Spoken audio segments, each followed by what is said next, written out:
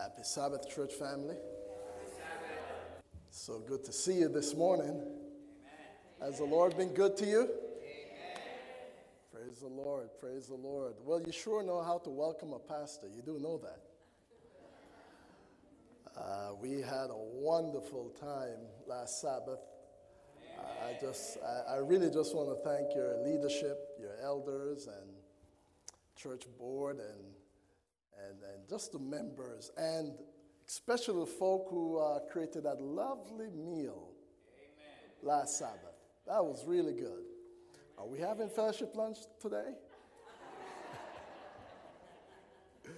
That's all right. That was really, really good. And I want to thank the team who worked so hard, who put that together. Well, this is just amazing. Listening to the announcements, I heard they have a Spanish class coming up. I've always wanted to, Elder Marlon, learn some Spanish, you know. You too? All right, well, so I'm thinking about joining that team on July 7th.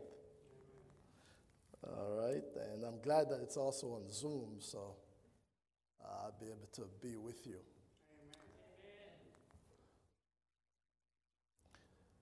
This time I'm going to invite you just to bow your heads with me as we ask the Lord to bless our time in the Word. Let's pray.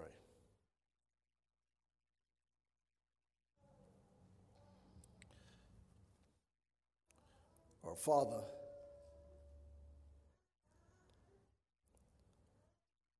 our Creator, Redeemer, and friend,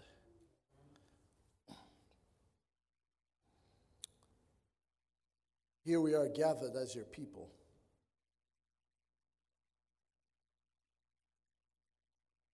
Waiting with expectancy to hear a word from you.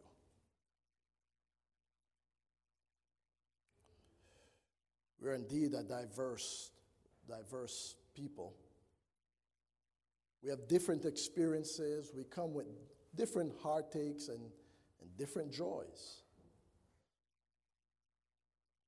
But you have assembled us this morning because there's something that you have in mind for our lives.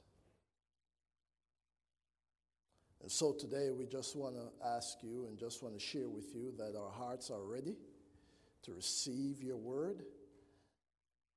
I ask, Lord, that you speak to me first. And as you speak to me, Father, may you speak to your people. I just want to say again that you are everything to me. Father in heaven, I willingly submit all that I am into your hands, all my faculties. I give them willingly and freely over to you to be used for your name's honor and glory, and for the proclamation of your word and your love for your people. Father, may as we hear your words today, may they fall on hearts, on soil that are receptive. As we receive it, may we be edified by it, but may we also be transformed in the process. And we thank you for what you're about to do in Jesus' name. The Church of the Living God say, Amen. Amen. I hope you can hear me clearly. And if we can put up the image on the screen.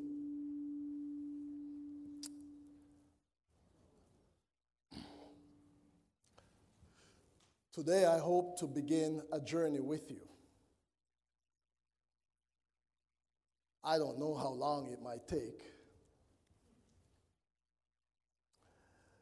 It's a series of messages that the Lord's been working on my heart with. Something that He has been continually developing within me, this word. The series is entitled Investing in Discipleship for Eternity. Investing in what? Discipleship for eternity.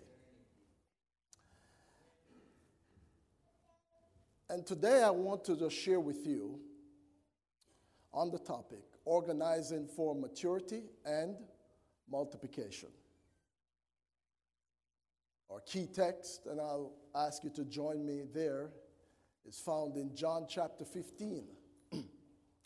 John chapter 15. I will read from verse 1 through to 8.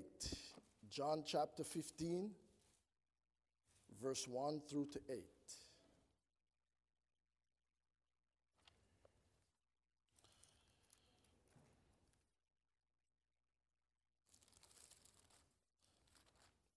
The Bible says, Jesus is speaking, and he says, I am the what? I am the true vine, and my Father is the vine dresser. Every branch in me that does not bear fruit, he what? Taketh away. And every branch that bears fruit, he prunes, that it may bear more fruit. You are already clean because of the word which I have spoken to you. Abide in me, and I in you. As the branch cannot bear fruit of itself, unless it what? Abides in the vine, neither can you unless you abide in me. I am the vine. You are the branches. He who abides in me and I in him bears much fruit, for without me you can do nothing. If anyone does not abide in me, he is cast out as a branch and is withered. And they gather them and throw them into the fire, and they are what? Burned. If you abide in me, and my words abide in you, you will ask what you desire, and it shall be done for you. By this my Father is glorified, that you bear much fruit. So you will be my what? I was so blessed by those two disciples singing today up here, right? It's a beautiful word, beautiful gospel in singing. Were it not for grace. Thank you so much, young ladies. Thank you so much. One of the things that really blessed me when I first came on that Sabbath for the interview. You remember that? Wasn't too long ago. And one of the things I love to do when I go to churches for the first time, I love to look at the bulletin board. And you didn't know this, but when I stand there and I read your bulletin board, I saw something on it. And God spoke to me through it. This is where you need to be. I saw where in your vision statement as a church, it had the word disciples. In your vision statement. That spoke to me. Yeah, preparing disciples for the return of Jesus Christ. And I read that and I said, Lord, I am blessed because this is where I want to be. Among people who believe in discipleship.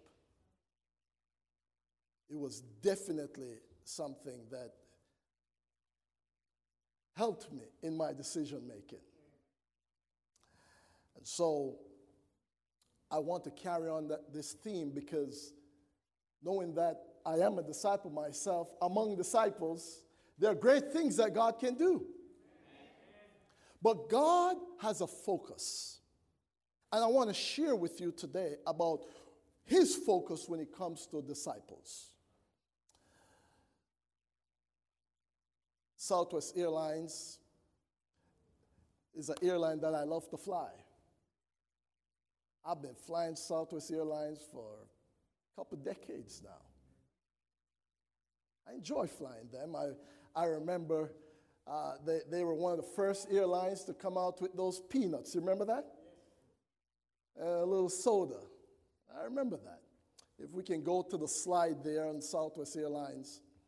But there's something about Southwest Airlines that piqued my attention. I was reading the business Insider magazine. It's a 2015 issue, but there was something in it that really spoke to my heart.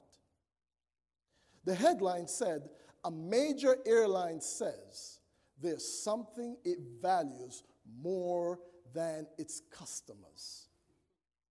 And there is a good reason why. I mean, you think about this generation and this time that we're living in, where customers always come what? Come first. Here is a business that does not put customers first. Wow. During that time, when I just started flying Southwest Airlines, they were number one. They were number one, and they don't put customers first. Why? As you continue reading this edition in this magazine, it says, at Southwest Airlines, employees come first. Employees come first. Yes, you read that right, the editor said. The airline puts employees' happiness above customer satisfaction. This approach might seem unconventional, but it makes perfect sense and seems to be working just fine for the Dallas-based airline that employs about 47,000 people at the time and serves more than 100 million customers annually. In 2013, Southwest was named number one in customer satisfaction by the U.S. Department of Transportation. Customers don't come first. However, they're the best in customer satisfaction. Wow. It's amazing. The 44-year-old airline is known for its friendly flight attendants as well as its top-notch customer service. This stems from its employees first mantra, which plays out in a trickle-down effect. In other words, in order of importance, Southwest ranks employees first, customers second, and shareholders third. We believe they say that if we treat our employees right, they will treat our customers right. And in turn, that will result in increased business and profits that make everybody happy. Wow. A proven business plan. But I think as I study this, and I think about Southwest, that even though Southwest is in the business of making profit, its number one investment is not in its customers. Its number one investment is in the what? Calling, equipping, nurturing, and sending out a team with the mission to keep and expand its customer base. Southwest's winning strategy for expansion goes through creating healthy employees. It makes me wonder, with great curiosity, if the founders of Southwest Airlines got their strategy straight from Jesus. I wonder if they were reading this book when they were considering their business plan. Because Jesus had the same business plan for his church. And we see it right here in John chapter 15. The story behind John chapter 15, Jesus was spending this last moment with his disciples before he would be crucified the following day.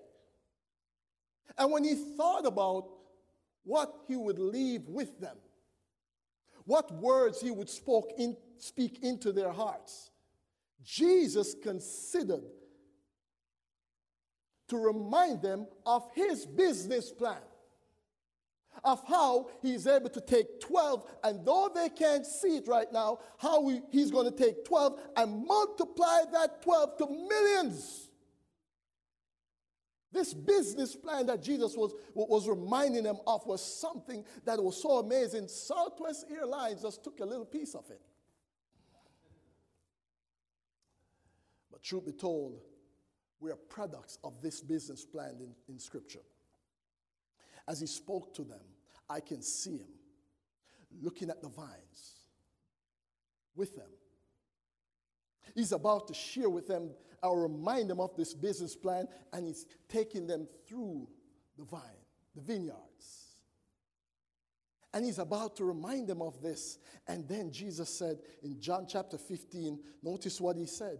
He said, I am the what? True vine, and my Father is the vine dresser. Follow me, folk. He's teaching them. He wants to leave something with them that will expand way into the future. I am the vine, and my Father is the vine dresser. Back then in Israel, everybody will know what you're talking about. It was definitely an agricultural society. And so the moment you mentioned this, he got their attention.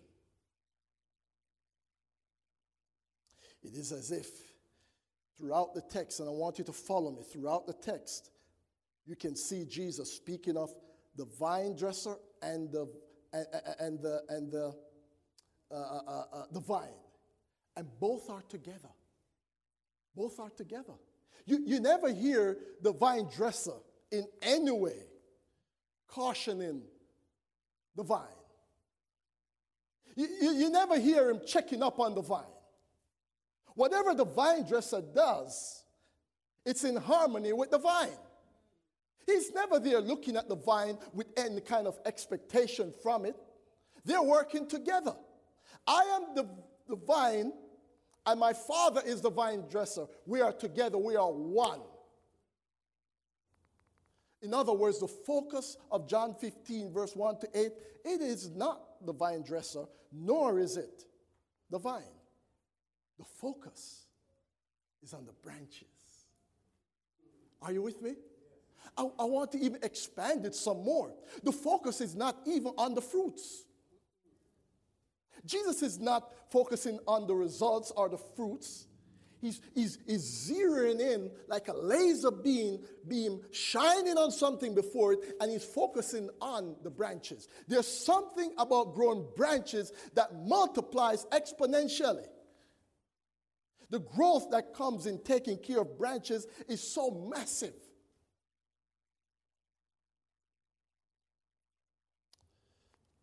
When you look at the vine has an intelligence of its own, doesn't it? Think about the vine. It creates branches, right? The vine creates branches. If you want to go to that slide with the vine creates branches. The vine also nourishes the branches, correct? It brings nourishment to it. It helps it to grow and expand. And the vine must be so strong, it supports the branches. All right? So the vine has an incredible function to play. And both the vine and the vine dresser, their sole purpose is to focus not on the fruits, but on each branch. That is a business model that is so powerful. So powerful. Let me share with you. Go back to the text and let's look at what Jesus says about the branches. Go back to your text. If you'd like to follow me on the screen there as well, you can. In John chapter 15, Verse 2. Let's look at verse 2. Verse 2, the Bible says, every what? Branch in me that does not bear fruit, he what? He takes away. So look at it. Look at what he's doing. He's inspecting the branch, correct? He's coming up to the vine, but the vine dresser, he passes the vine, and he goes straight to the what? To the branch. And he's looking for something. He's looking for something. Every branch in me. Every branch in what? In me. In other words, in me means he's looking at the connection of the branch and the vine. Is it connected? And is it connected well? Are there any kind of infection that's around that connection? He's trying to make sure that where the branch meets the vine, there's a strong connection there. To him, it's very important. He's inspecting the branch. Okay, the branch, if it doesn't have a strong connection, then he has to do something. It says he takes it away. The word there for takes away is the Greek word ario. And the Greek word really means to lift up. So if the branch is somehow not connected how it should with the vine, he's going to do something to lift up that branch and to secure that connection. He's trying to make sure that the connection is good. He's inspecting that. He's inspecting that. But not only that, notice this, he prunes the branch, correct? That it may what? Bear. No pruning of the vine. He's pruning what? He's pruning the branch. And he's making sure that the branch is healthy. He prunes the branch. You know, when you prune a branch, it's very, I remember when I was here in April, someone was doing gardening here at the church. Someone was teaching gardening. I don't forget that. I want to connect with that person. Yeah. But look at what's happening. You cut something in order for it to grow. Hallelujah. Doesn't make sense, right? Doesn't make sense. But that's what Jesus is saying. The vine dresser comes, he's inspecting the branch, and then you know what? He says, listen, he cuts it. He prunes it. Why does he do it? Because in pruning the branch, you actually make the branch grow stronger. You see, the only way a branch can support a bunch of grape is if that branch is thick and strong and healthy. The vine dresser is making sure that he has healthy branches. Are you with me? Healthy emotionally, healthy physically, healthy spiritually. He wants to make sure that before the fruits come into play, the branch is ready and strong enough to bear the fruit. And so if he needs to clip it, he will. So when people say, listen, let me just live my life with Jesus and don't take care of my health, oh my. Jesus is looking for healthy, strong branches. Are you with me? Being healthy, body, mind, and spirit is very important to our Lord. And we cannot neglect that. Because healthy branches bear what? Healthy fruit. Amen? And so, thank God we have a vine dresser who is daily looking after the branches. When they're sick, he's right there to help them up, right? When they're discouraged, he's there to encourage them. Thank God we serve a vine dresser who takes care of his branches. He prunes it so that it can be healthy, so that it can carry the nutrients that it needs to carry to the fruits, and so it can bear the weight of the fruit. He's teaching us something about how he grows his church.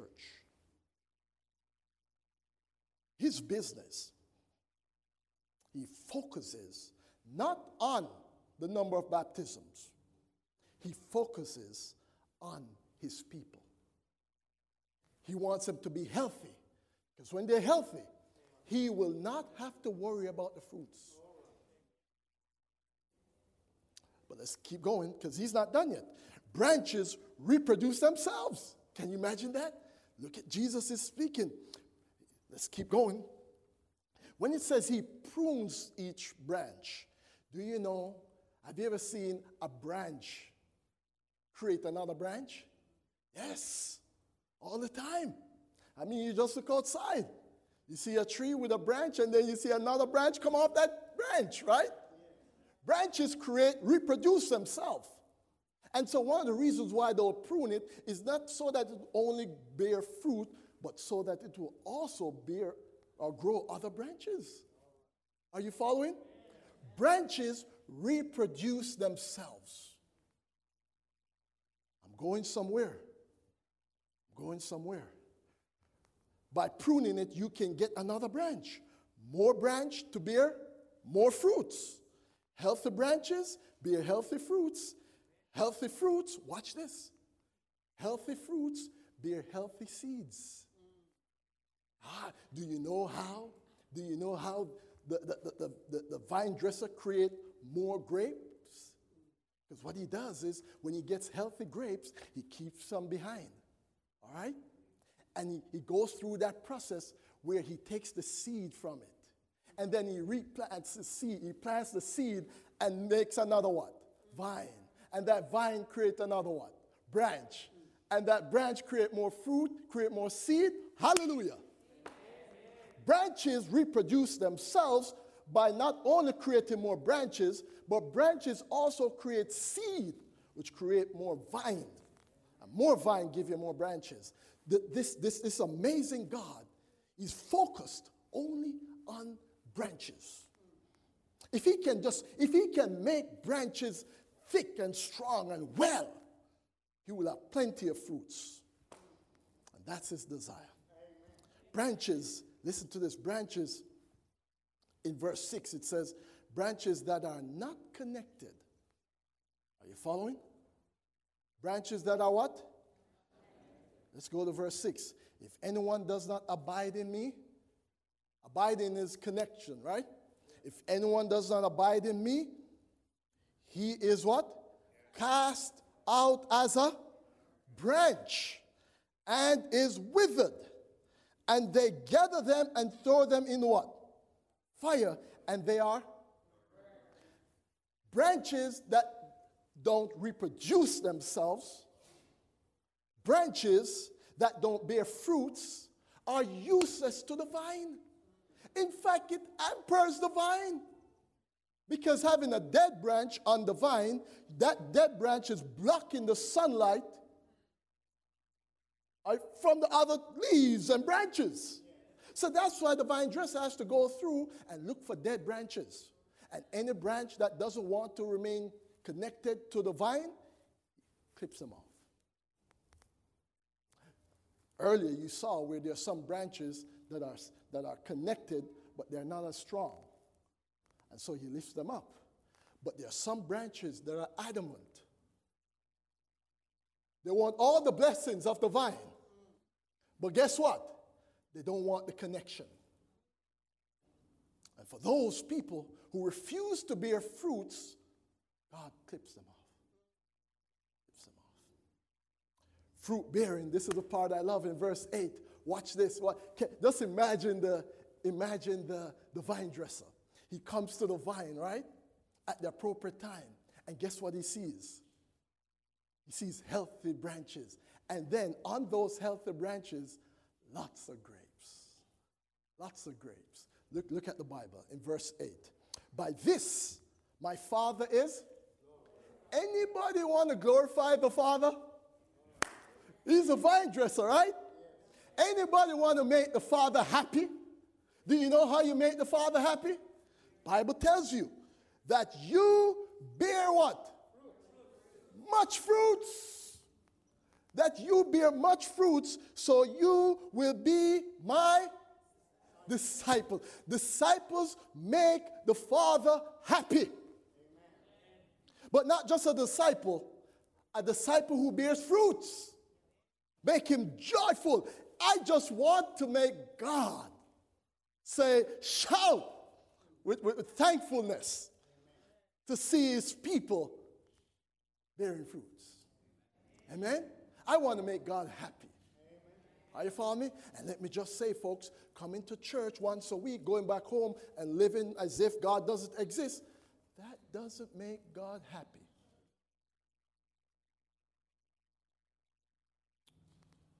We're going to continue. Jesus' strategy for exponential kingdom growth is an intense focus on the making of disciples. His strategy was to invest his life into others. His focus was not on quantity. His focus was on quality. Quantity is a given when quality exists. He started with 12, as I said, and it just mushroomed to myriads. I like what Sister White said. She said, for 3 years, listen to how Jesus made disciples, and you'll see it also, because she's referring to the scripture.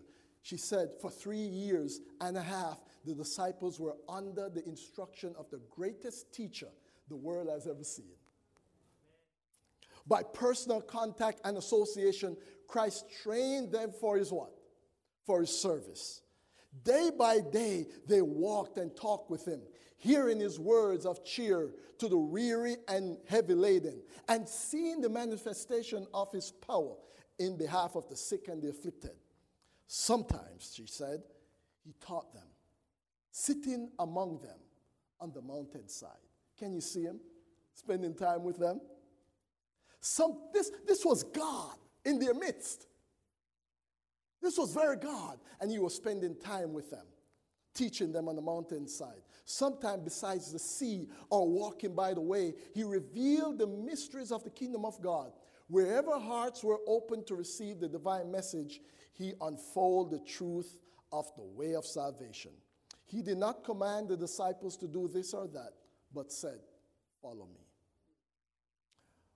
On his journey through country and cities, he took them with him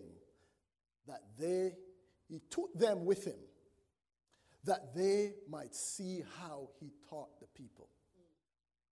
So he spent time with them, right? Teaching them, right? And then he took them with him to practice. Are you seeing how Jesus was making disciples? He is living out the very experience. He's living out his business plan, his business model for saving the human planet, for saving this planet. He's actually putting it into practice, she said. They traveled with him from place to place. They shared his frugal fare, and like him, were sometimes hungry and often weary. On the crowded streets, by the lakeside, in the lonely desert, they were with him. They saw him in every phase of life. I mean, they saw him at the wedding, right? He was sitting there with Lazarus' sisters, right? Jesus was relaxed at times with them. Jesus was also on the go with them. The Bible says in Mark chapter 2 that he came to this world. He called 12 so that he might live life with them. Disciple making. The example set by Jesus on how to finish the work on planet Earth. This practice of making disciples, of focusing on the branches and making them healthy, this was no dunking someone in a pool and then clapping as a church. Hallelujah, someone has been baptized. And then give them the right hand of fellowship and never shake their hands again. Never even calling them, but leaving these young people to the wiles of the devil. That is not disciple making.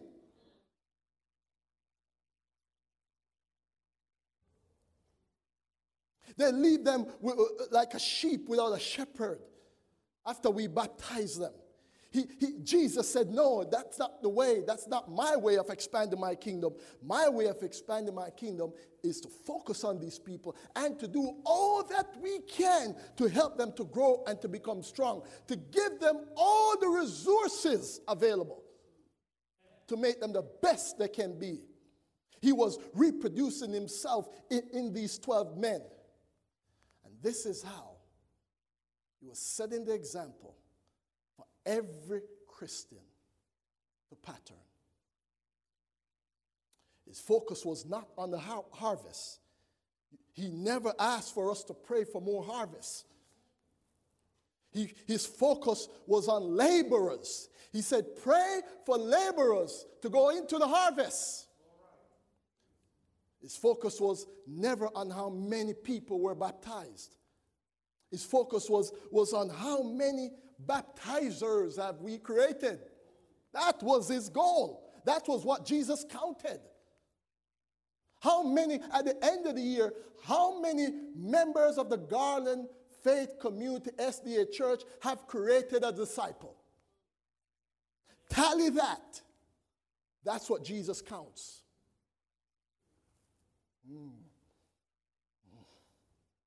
How many people were winning people for Christ? Go ye therefore, Jesus says, and make disciples. Are you hearing that? Go ye therefore and make disciples. Not go ye therefore and make babies for the enemies. Have you ever seen when our son Joseph was born? He was born with an illness. And I tell you, he was in the neonatal care for about 3 weeks. And I watched how the nurses and the doctors, how tender they were to my son. Round the clock, not a second passed, someone was observing him. Someone was making sure he gets the right nutrients. Someone was making sure that he would grow up and not having a heart problem anymore. Are you following? Someone took him over that 3 weeks, and not a second passed until he was able to get strong and able to survive. God is saying, we got to take care of branches. We got to prune it. We got to inspect it. We got to do everything we can and nourish it to make sure that the branches create fruits. Well, follow me, y'all. What I'm interested in here at the Garland Church, as your pastor, I'm interested in making disciples. I am not interested in any foolishness. Are you following? If it's not about helping us to make disciples, keep it. Are you following? And I'm dead serious about that. Because this is what Jesus was dead serious about. It's life and death. It's about making people strong. It's about making them healthy. His metric of success was never how much tithe a church brings in at the end of the year. That wasn't Jesus' metric of success. His metric was how many people were being faithful and generous in returning his 10% and a free will offering. Where your treasure is, Jesus said, there your heart will be what? Also. He was interested in the heart metric. Are you following? And he's the only one that can tell the content of the heart. How many people have that heart to give all that they have over to the God of heaven? Rather than keeping it and stacking it up for ourselves, then inflation comes and take it away. Spend all this time padding up all this money for the future. $10 a gas.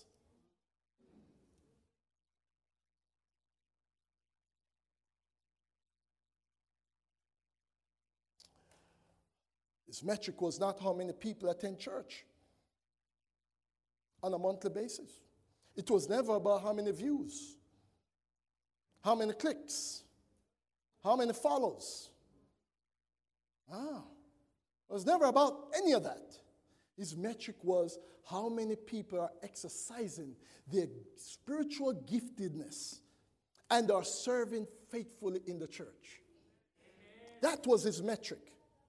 Success to Jesus is how many people who claim his name are feeding the hungry, clothing the naked, providing shelter for the homeless, taking care of the orphans and the widows and the widowers, visiting those in prison. That was his metric. And if we're not doing any of that, are we truly disciples? Or are we just blending in with what's called Christianity today? I am not interested in being a Christian in this society. I am interested in being a disciple. Jesus did not count church membership. No. Oh, we have 1,000 members. No, on the books. That meant nothing to Jesus. Nothing at all. How many members Jesus considered as important? How many members have the church working through them? Jesus was concerned about the type of church membership, not the amount. Are you following? It was a type it was a type of branches he was interested in. Are they people who pray for their enemies? Are you following? Are they people who exercise the fruit of the Spirit, where they possess the love that they need to exercise to those who are unlovable, so to speak? Whether they express joy even though they're in the midst of troubles and trials.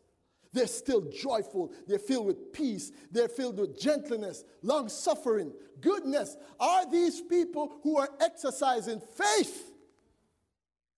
And then, not only that, are these people who are meek and follow me? Are these people who call me by my name? Are these the kind of people that exercise self-control? That's a fruit of the Spirit. This is what health looked like to Jesus. People who are self-controlled, who can stop eating when it's time to stop. I'm talking about myself, y'all. I'm preaching to myself right there. But are you with me, y'all? Yeah, he's talking about health. I mean, he's talking about people who are suffering grief.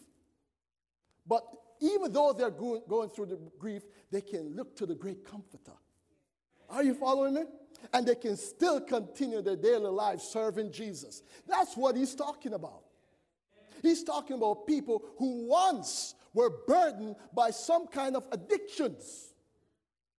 But by his power, that's in their past. Hallelujah. Amen. People who are thriving like branches that bear fruits. That's what he's after. That's what he's putting all of his energy into this. Jesus focuses on making disciples. People who are totally healthy, body, mind, and spirit. And he desires to give them his very best. His what? So the question is today, are we Christians or are we disciples? You see, a Christian comes to church once a week. When they come to receive or to be filled. They are not involved in any aspect of the church, and they consider everyone else to be hypocrites. How do you mesh that together? Wow. But disciples come to church to say hallelujah. Amen?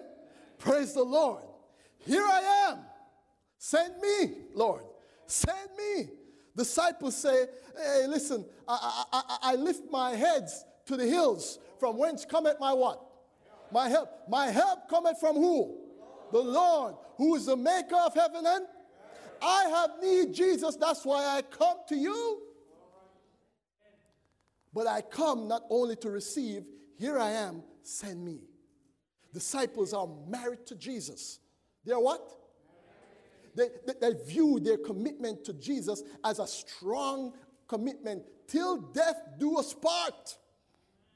That's the bond that the disciples have with their Lord. But when it comes to Christians of this generation, they desire friends with benefits. They want all the blessings of forgiveness from God. They want the hope of eternity, They want the Holy Spirit power in their life. But you know what? They don't want to marry Jesus. Because they have some stuff that they want to continue. They have a lifestyle that they want to continue. All right? So they want the friends with Jesus with the benefits. Disciples are used by Christ. Christians are users of Christ. Disciples are Protestants who lift up Jesus. Are you hearing what I'm saying? Disciples are Protestants who lift up Jesus, and at the same time they lift up Jesus, they preach against the modern day Babylonian system. Christians, however, Christians today, they are evangelicals because they lift up and tear down politicians while remaining silent regarding the dragon, the beast, and the false prophet in the book of Revelation. They say nothing about that, but they have much to say about politics. I don't want to be evangelical. I want to be a disciple. Jesus focuses on disciples. And I want to share with you how he does it. He focuses on disciples. I used to teach high school for years. One of the things I learned while I was teaching math, I learned how valuable math was to our education system. I mean, I used to love math. I not only loved it, I used to love teaching it. Over the years of teaching and being in the high school situation, going through all the troubles and trials with the kids, working with them, I often say to myself, if I was ever the superintendent of a school district or the president of the United States of America, I would pay teachers just as how they pay doctors. Hallelujah. Amen. That's what I would do. Yeah, I'll pay them just the same. In fact, how did the doctors get to be doctors? Teachers. And I used to work so hard. And sometimes I look at my paycheck and I'm like, oh, if they ever knew what I just did with this kid. If they had any clue, right? And so I used to say, man, if I was a superintendent, I'll pay them so much money. I'll give them the best healthcare system, including dentistry. Are you hearing me? Because many teachers don't have a dental plan. Can't afford it. But I'll set them up so well. I give them all the resources they need, because when they go before those little kiddos, they're going to end up giving them their best. Are you with me? We got it all twisted up. All twisted up in this country and in the world. And that's in my heart. I want to say this. I'm told when it comes to, and we'll wrap up here with this thought. When Jesus considers the branches, he gives the branches his best. Do you know who is Jesus? That's the creator of heaven and earth. That's majesty. Kings of kings and what? Can you imagine him giving us his best? It's amazing. It's amazing. The problem is we think what the world is giving, that's best for us. And so we grab onto it and we try to hold on to the world. While Jesus is saying, if you ever just let go of it. It reminds me of a story. And I'm told that in parts of the world, they catch monkeys by drilling a hole in a coconut. And then placing peanuts through the hole. And they will take the coconut and they'll tie it to a tree. And the monkeys, they'll come All right? And they'll jump onto the coconut, and guess what they'll do? They make the hole just enough,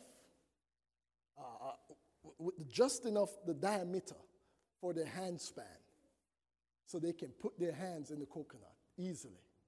All right? But when they grab onto as many peanuts as they can, guess what? They form a fist. All right? And then when they try to pull that fist through that little hole, guess what happened? But the monkey doesn't want to let go of none of it. He wants all of the peanuts that he has in his hands. And so he grabs and he fights and he fights and he fights. He creates a ruckus, noise, and then there's, of course, the people hear the noise, they come. And even when they come, he's still fighting, holding on to the peanuts, and they capture the monkey. What is Jesus teaching us?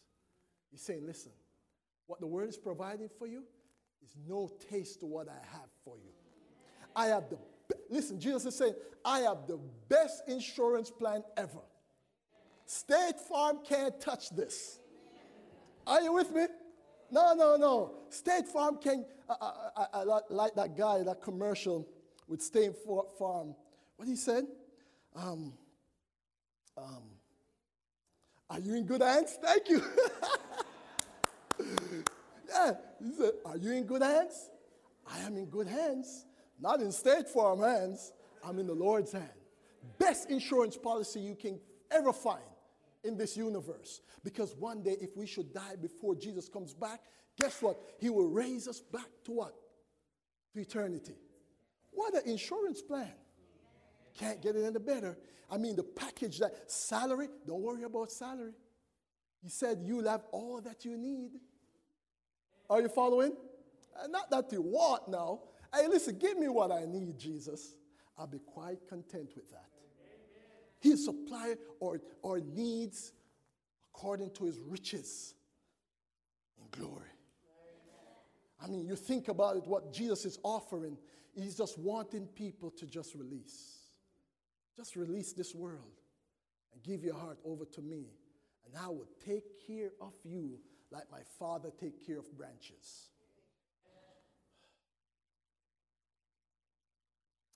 Let's go back to the text, and let's wrap up with some thoughts here. Jesus is saying in verse 3, you are what? Already clean because of the word which I have. I have the best cleansing plan, he said, for the branches, right? Listen, if you accept me, 1 John chapter 1, verse 9. If we confess our sins, he's faithful and what? Just to forgive us of all of our sins and to what? Cleanse us from all. Anybody want to be forgiven by God? Anybody want to be cleansed by God? He provides that to the branches. So all disciples don't live in the fear of God and the fear of death. All disciples who are branches know for sure that God has reconciled humanity to himself. Are you with me, folk? And we don't fear God in the sense that being afraid of God. But we know that God has blessed us with cleansing power, and he has blessed us with his forgiveness. He goes on, look at verse 7. So he cleanses the branches. Look at verse 7.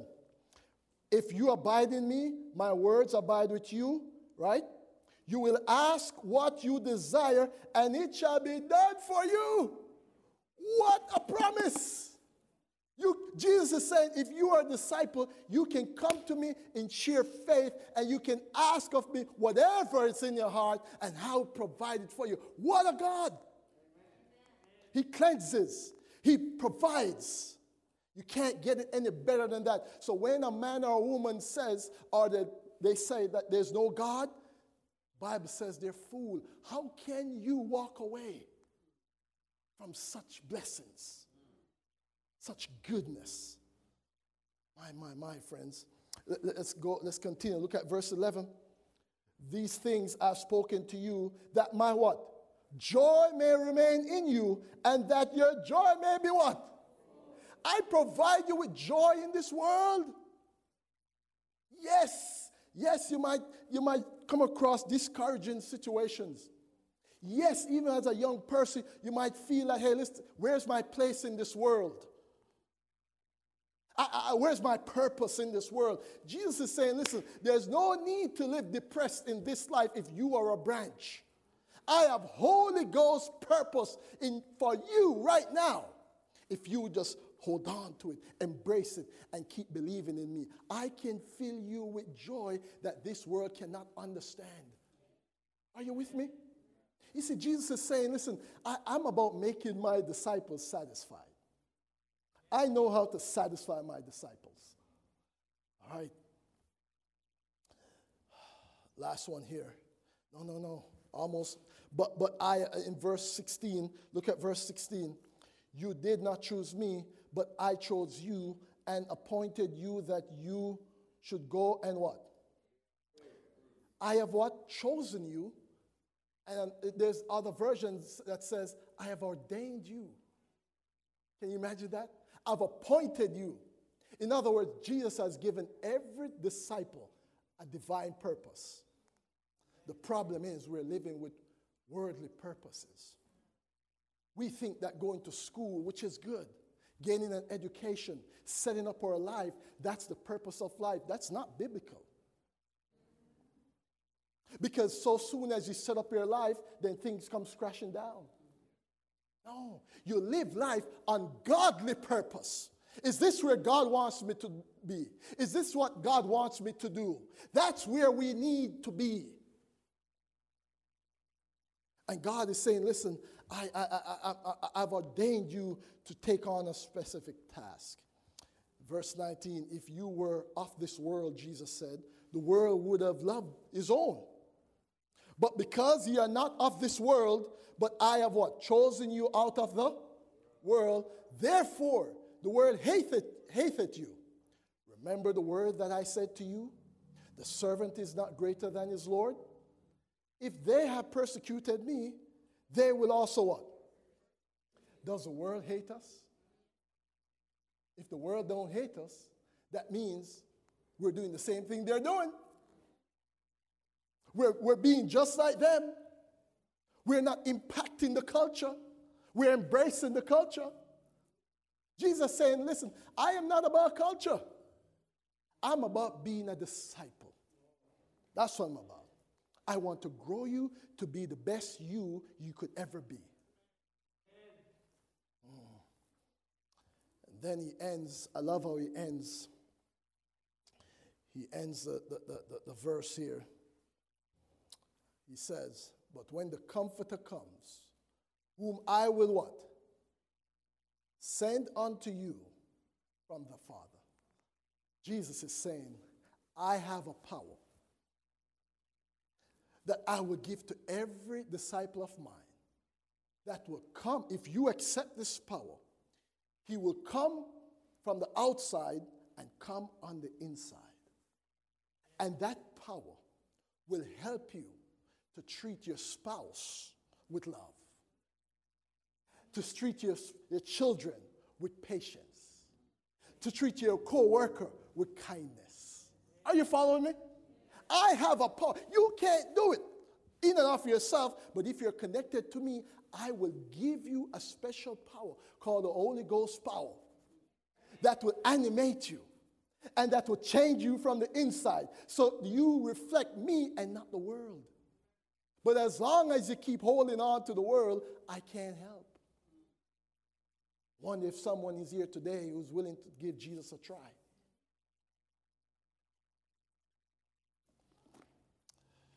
As I look into the text, I see where Jesus is saying, go to verse 7. Go to verse 7. Jesus is telling us some things here in chapter 15, John 15, verse 7. If you abide in me and my what? My words abide in you. Over the next several weeks, I'll be working with the church in each aspect of what it is to be a true disciple of Jesus. All I'm doing right now is just an overview of John 15. We're going to take each part of this step by step, step by step. And my hope is that the Spirit of God will begin to change lives right here at this church, including mine. I'll leave you with these three things here. Pardon me. The first thing is, Jesus wants us to worship hard. What did I say? As a branch, if you're a disciple, worship hard. What do I mean by that? Well, he said in verse 7, if you abide in me and my word abide in you, you will ask that you desire and it shall be what? Two things I see here. First, if you abide in me, it means, if you abide in me, it says, and my word, meaning a daily time with Jesus in the word. Are you following? How do we remain healthy branches? Spend time with God's word. And not only that, he said, ask of me, so spend time in prayer. It seems elementary, but it's the stuff that we don't do because we hang on to the doorknob, say a little prayer while we're going out to the world. And we say, hey, listen, that's our devotional time. But God is saying, no, you have to abide in me. You got to spend the time so I can prepare you like how I prepared the disciples. I spent time with them. Well, if you don't have the time, if you think that your work is more important than the work that I want to do in your life, well, listen, you can have the world. You'll end up being a dead branch. But that's not what I want. It's priority. Spend time with Jesus every day. Spend time in prayer with him. That's Bible. That's how you worship hard. Not only that, I love what one man said. He said, this is a beautiful statement. He said, Christ is claiming to satisfy the greatest need in the human heart. That's what he's after. Yet we are strangely reluctant to come directly to him. We will attend ceremonies, observe sacraments, follow men in congregated meetings. We frequent camps and conventions. We will listen to priests and preachers. Anything it seems but to come personally and alone in the presence of Christ. But then he closed it out by saying this. But he is absolutely intolerant. Meaning, he's not going to accept anything. He's not going to accept and bend to our wills and our whims. He said, he will quench our spiritual thirst personally and not by proxy. Are you getting it? He's right on target. Listen, he will quench our spiritual thirst not by proxy. Meaning, listen, sometimes back then when we used to have board meetings, it used to be only what? Only in person. But because of COVID now, it's open, right? People can join board meeting from Zoom. That's called proxy. Are you following?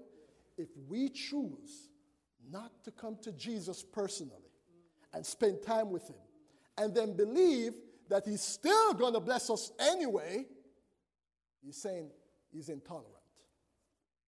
And that's Bible. There's only one way Jesus grows branches, and that's abiding. If you don't have the time, well, continue doing what you're doing. It's better off you don't claim the name of Jesus. Are you following? Because the world will see a mixed signal. They'll see someone who is sitting on the fence. And then that is the worst message we could send to a dying world. But listen, we worship hard, but we should love hard. Number 2. First thing, worship hard, spend time with Jesus, Bible study, prayer, but then we should do what? Love hard. Do you know what it means to love hard? Look at verse 12. Verse 12. Verse 12. This is my commandment, that you love one another as I have what? Greater love has no one than this, than to lay down his own life for his what? And that's what Jesus did. That's why the cross is so important. God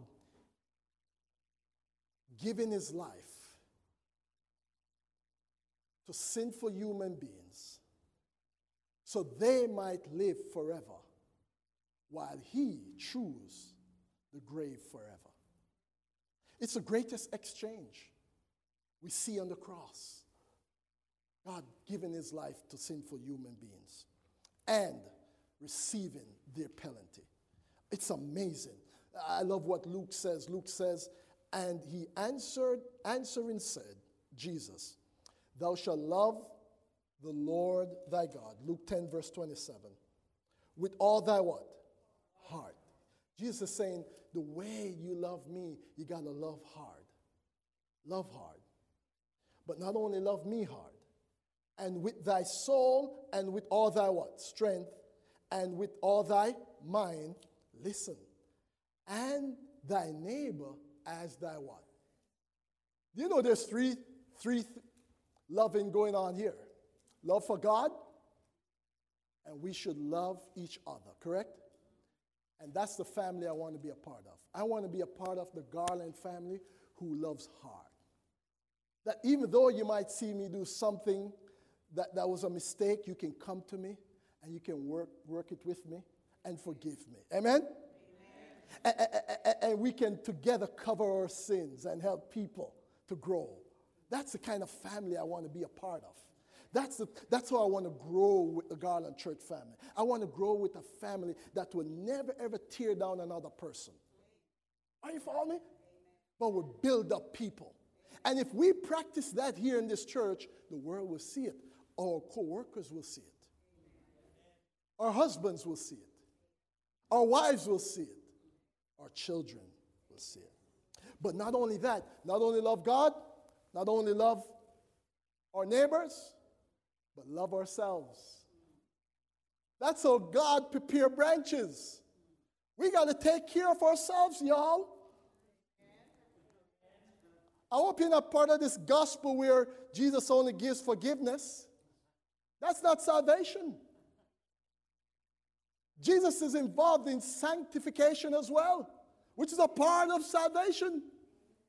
He is involved in getting rid of the status quo and becoming strong physically, mentally, emotionally.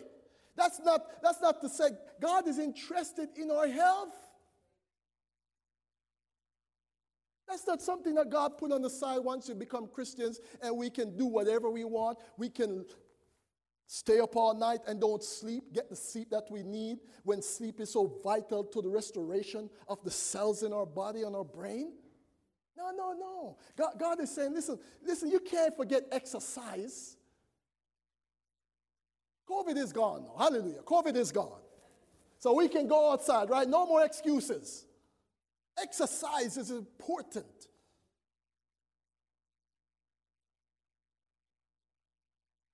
Of course, nutrition is very important. We got to take care of our bodies, our minds, so we can take care of others.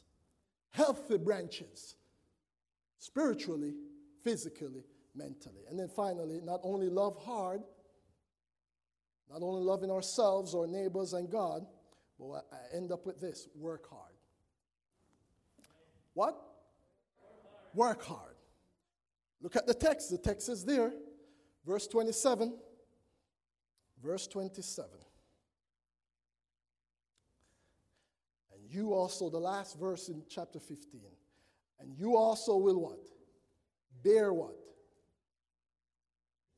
And you also will bear witness. In other words, God is saying, you can't be a disciple without reproducing. Remember, the branches create other branches?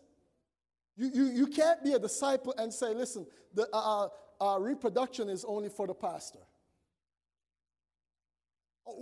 Jesus, listen, one thing I like about the Seventh-day Adventist Church, and you're going to know this about me, I will never entrust my faith in any man. You learn this. You know where I put all my faith? In the Word of God. It's a Catholic-based system. When we turn over all the blessings of ministry over to a human being to pray for us, to interpret the scripture for us, to do ministry for us. That's not Bible. That's not being a disciple.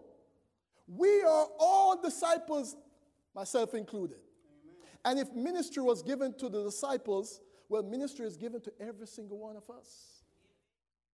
So many people, they don't want to get involved in God's work because they say the pastor is supposed to do it.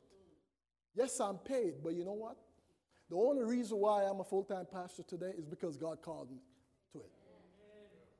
I used to do the very same thing, elder, being an electrical engineer, paying my own way by the help of God, so to speak. Are you with me? I was like a Paul. Lord blessed me with an engineering job. That job would help me to take care of my family and help me to perform ministry on his behalf and with his power.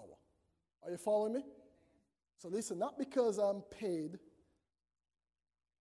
it means that you should surrender your God-given spiritual gifts. Are you with me? To the pastor to do it for you. I ain't lifting your burden.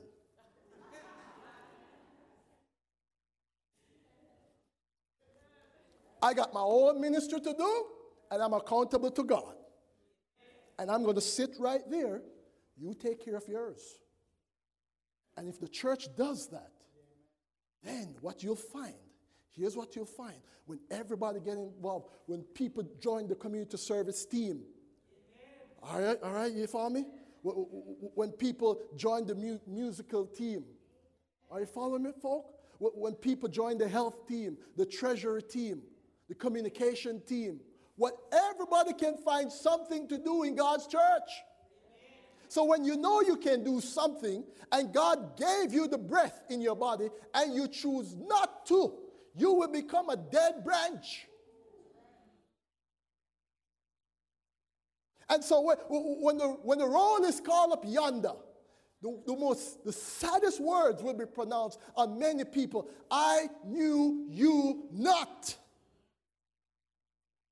It's about time God's people wise up. Just push away the worldly wisdom of this world. Look at what the Bible says and follow it, because you will be accountable to God one day.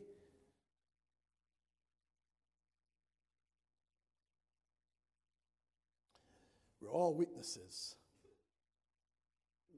Worship hard. Love hard. Work hard.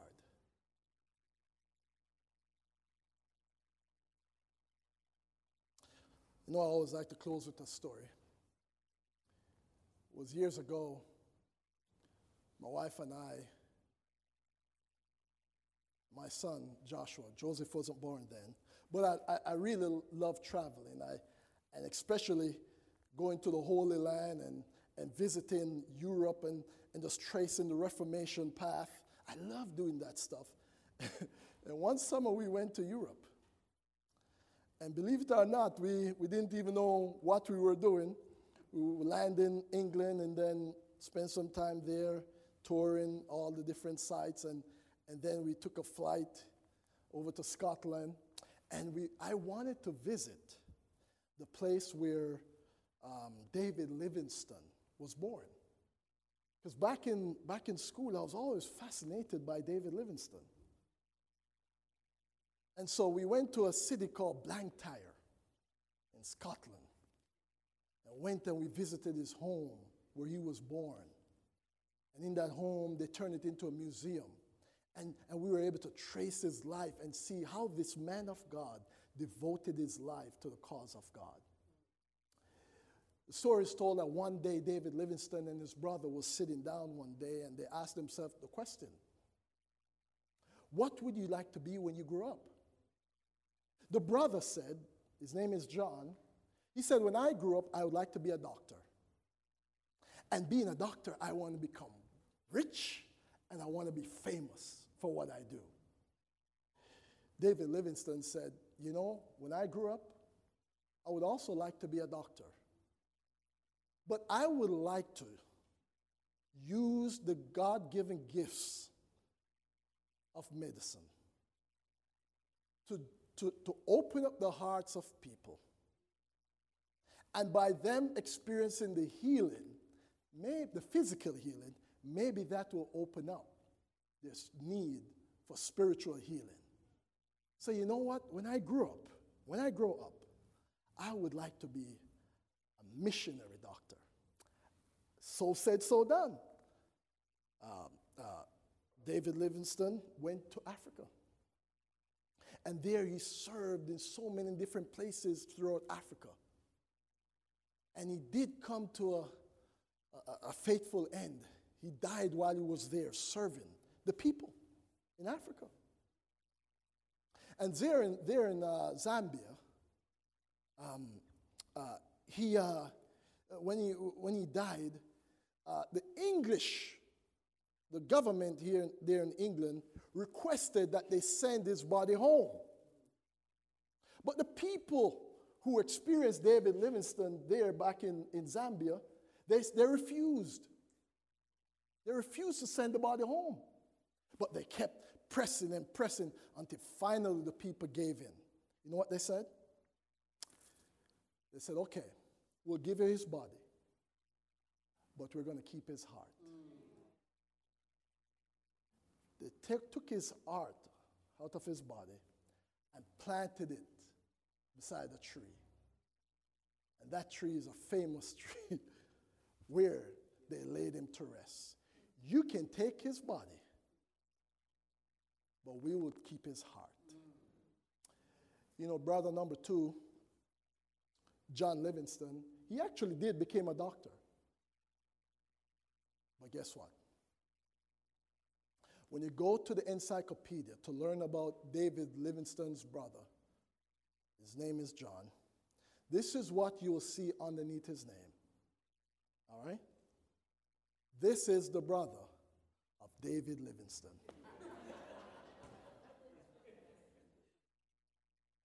He became famous by proxy. Right? But what is God saying? God is saying to all of us today that I'm interested in making you the best you can be in this life. And I'm willing to put my money behind it.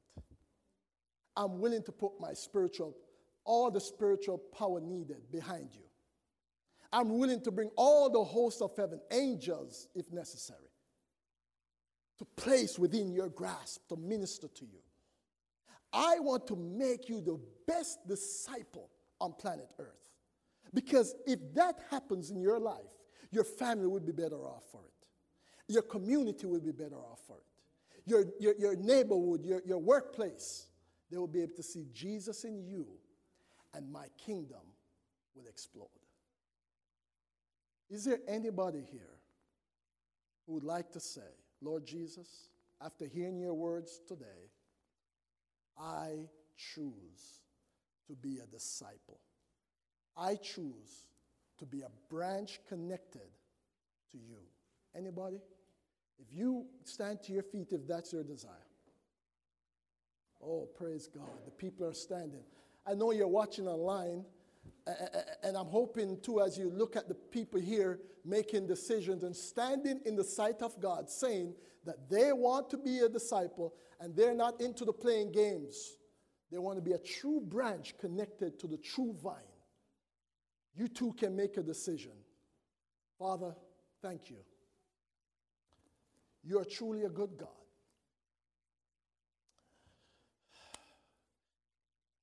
You've seen the responses, Father.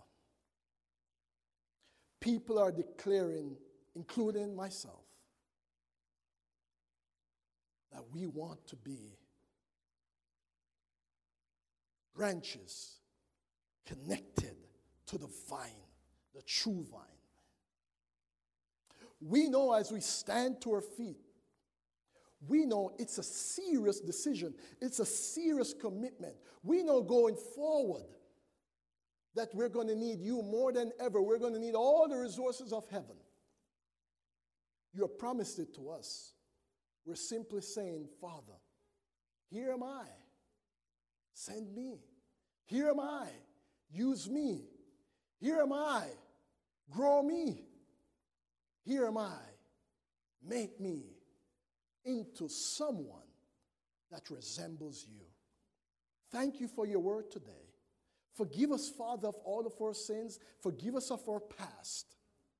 Help us to make our future the best and brightest it can be with you by our side. In Jesus' precious name, let the church of the living God say, Amen. Amen.